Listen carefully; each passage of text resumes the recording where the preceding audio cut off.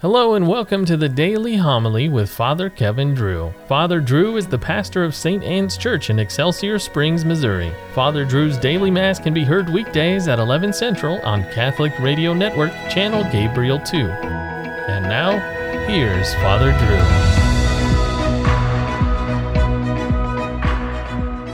Drew. The Lord be with you. Reading from the Holy Gospel according to Matthew. Jesus went into the region of Caesarea Philippi. He asked his disciples, "Who do people say that the Son of Man is?" They replied, "Some say John the Baptist, others Elijah, still others Jeremiah or one of the prophets." He said to them, "But who do you say that I am?" Simon Peter said in reply, "You are the Christ, the Son of the living God." Jesus said to him in reply, "Blessed are you, Simon, son of Jonah, for flesh and blood has not revealed this to you, but my heavenly Father. And so I say to you, you are Peter, and upon this rock I will build my church, and the gates of the netherworld shall not prevail against it. I will give you the keys to the kingdom of heaven. Whatever you bind on earth shall be bound in heaven, and whatever you loose on earth shall be loosed in heaven." And he strictly ordered his disciples to tell no one that he was the Christ. From that time on, Jesus began to show his disciples that he must go to Jerusalem and suffer greatly from the elders, the chief priests, and the scribes, and be killed, and on the third day be raised. Then Peter took Jesus aside and began to rebuke him. "God forbid, Lord, no such thing shall ever happen to you." He turned and said to Peter, "Get behind me, Satan. You are an obstacle to me. You are thinking not as God does, but as human beings do." The Gospel of the Lord. "Listen to me, you rebels. Are we to bring water for you out of this rock?" Rebels indeed. Rebellion is a common theme throughout the book of Numbers. What a shame. The Israelites lived as slaves under the iron grip of Pharaoh in Egypt. They prayed for deliverance, and God sent them Moses to lead them to the promised land. But when they ran into difficulties on the way, they attacked Moses. "Why did you lead us out of Egypt, only to bring us to this wretched place?" In chapter 12, heard the other day at Mass, Moses' own brother and sister complained. In chapter 13, Moses sent spies, including Joshua, into the promised land on a reconnaissance mission. When they came back, the spies reported that the land was indeed flowing with milk and honey. However, there was one small problem. The cities were heavily fortified, and the people that lived in them were giants. And so the people complained that they would be crushed like grasshoppers. Better, they said, to have died in the land of Egypt. They then decided to choose a new captain to lead them back to Egypt. Joshua stepped in and said not to fear the people in the promised land, to be not afraid, for the Lord would fight for his people. But the people didn't listen to Joshua. They decided to stone to death Moses and Aaron. God then asked Moses, "How long will this people despise me? And how long will they not believe in me in spite of all the signs which I have wrought among them?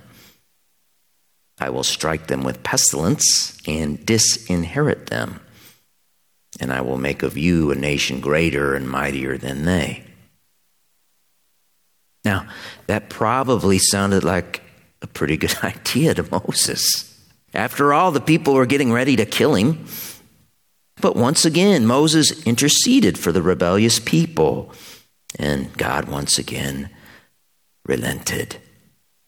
God said, "Okay, instead of entering the promised land, turn toward the wilderness. But as I live, all your dead bodies shall fall there. In the wilderness, those gathered against me shall come to a full end, and there they shall die." Out in the wilderness, the rebellion took on epic proportions. It looked like things were finally over for Moses. For 250 of the leaders of the Levites, Moses' own tribe, his cousins, revolted. The Levites, recall, were the tribes set aside for worship. But they became envious of Moses and Aaron, asking why those two were the only ones who had the privilege of approaching the sanctuary and conversing with God. They said, For all the congregation are holy, every one of them, and the Lord is among them. Why then do you exalt yourselves above the assembly of the Lord?" The Lord then gave him instructions, telling Moses and Aaron and the 250 Levites to appear before him with censers full of incense smoke. But he told Moses and Aaron not to stand by the Levites. For after some prayers, the ground under the Levites split asunder, the earth opened its mouth and swallowed them up, along with all their households. And they went down alive into Sheol, hell, and perished. The point was this: God set aside priests to approach his sanctuary and to touch sacred objects. Not because the priests are necessarily holier than everybody else. They should be, but that's not necessary. God did this. He did this to put a little distance between the sanctuary and the people so that the people would fear him. For that is the beginning of wisdom. The people in the wilderness were referred to as the Lord's assembly. That is a prefigurement for us, the church. And the people got thirsty. Are you thirsty? Well, listen to me, you rebels. Are we then to bring water out of this rock? My friends, the rock is Christ. St. Paul told the Corinthians as much in 55 AD. Notice in the text that the Lord never told Moses and Aaron to strike the rock. They were to talk to it, to order it to produce water, but they struck it. And so they were both punished. They struck it twice. St. Augustine wrote they struck it once for the vertical beam of the cross,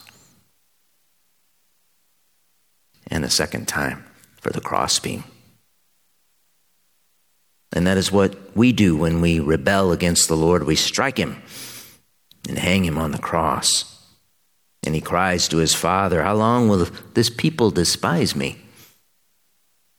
How long in this rebellion of epic proportions?" But instead of destroying us and sending us to Sheol, he forgives those who fear him, those who repent of their wickedness. And he gives them a drink of that spiritual rock, who is Christ.